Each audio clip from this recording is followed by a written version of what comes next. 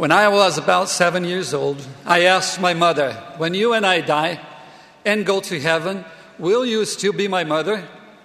She was not expecting such a question, but answering to the best of her knowledge, she said, "No. In heaven we are going to be brothers and sisters. I will not be your mother." That was not the answer I was hoping for. Sometime after that short interaction, two young men arrived at the gate of our home. By some miracle, my father allowed them to come in. They said they were missionaries from the Church of Jesus Christ of Latter-day Saints. These elders, as we learned to call them, started to teach our family. I vividly remember our feelings of happiness and excitement every time they came to our home. They told us a young man had gone to a grove to ask God which church was true and that he saw God in Jesus Christ. The elders showed us an illustration of that vision, and when I saw it, I knew that Joseph Smith had indeed seen God the Father and Jesus Christ. The missionary said that because of this vision, the true church of Jesus Christ was again upon the earth. The missionaries also taught us God's plan of happiness and answered our family's questions about religion. They taught us that families truly can be together after this life as father, mother, and sons and daughters. Our family was baptized. The road to changing old habits, giving up traditions, and becoming active members of the church was at times bumpy. But because of the mercy and love of God, and with the help of many leaders and members, we made it through the first challenging years. Millions who have already joined the church, as well as the many who are being converted and baptized each week, have gained a testimony of the first vision. The Holy Ghost can repeat this witness often to each one of us as we strive to live the simple truths of the gospel of Jesus Christ. The first vision of the prophet Joseph Smith brought forth additional knowledge and truth that are essential to our happiness in this life and our exaltation in the presence of God. I will mention 3 of the truths we gained and must act on because a young boy knelt in sincere prayer. An essential truth we learn from the first vision and the prophet Joseph Smith is that God calls prophets, seers, and revelators to instruct, guide, warn, and lead us. These men are God's mouthpieces on earth, with the authority to speak and act in the name of the Lord. By strictly following their counsel, we will be protected and receive choice blessings in our journey on this earth.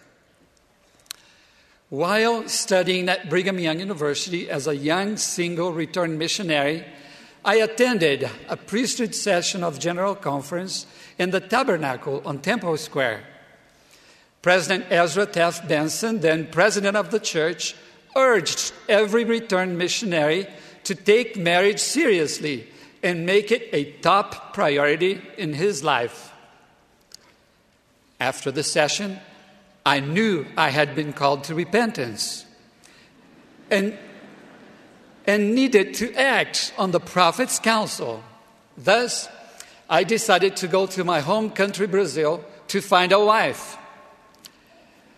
Before leaving for Brazil on a 2-month internship, I called my mom and some friends on the phone and came up with a list of about 10 young women.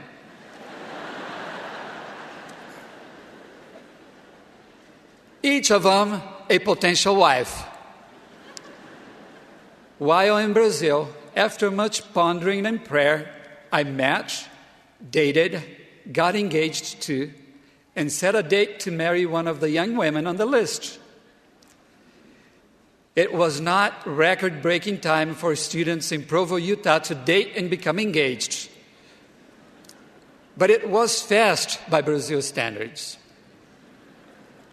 A few months later, I married Elaine.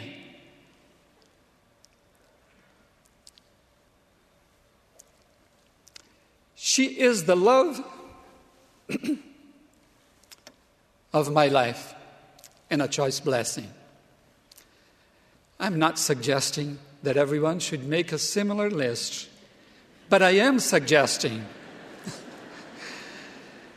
maybe more than suggesting, that we always act when our living prophets speak.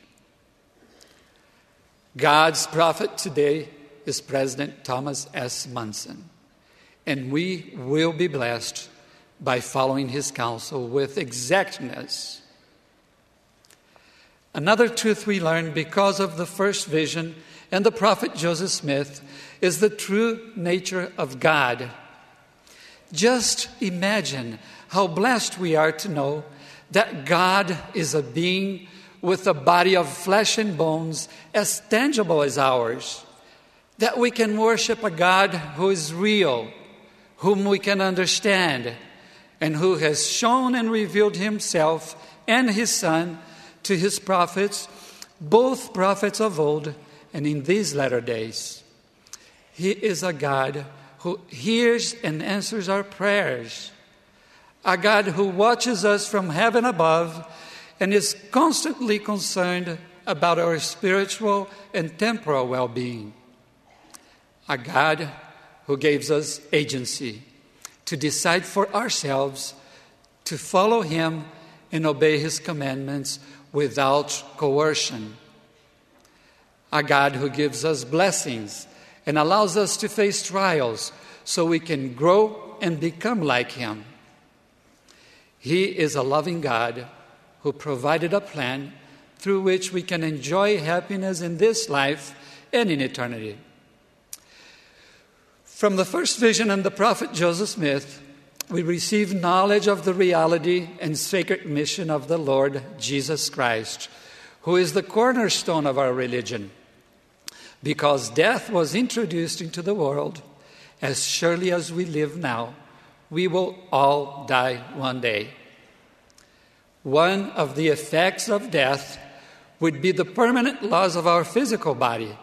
We wouldn't be able to do anything to reclaim it. In addition, because we all sinned during our journey here on earth, we would never be able to return to our Heavenly Father's presence.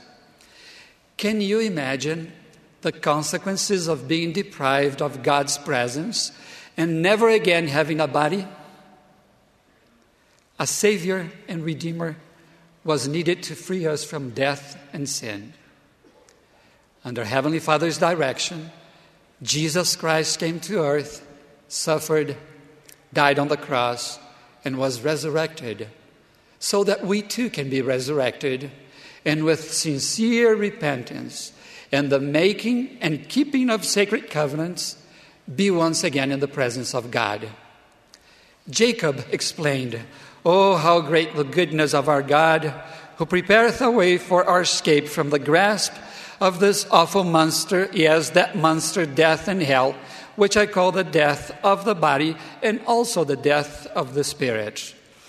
Jesus is the promised Messiah, the lawgiver, the Holy One of Israel, our Lord, our Savior, our Redeemer, our King, our all.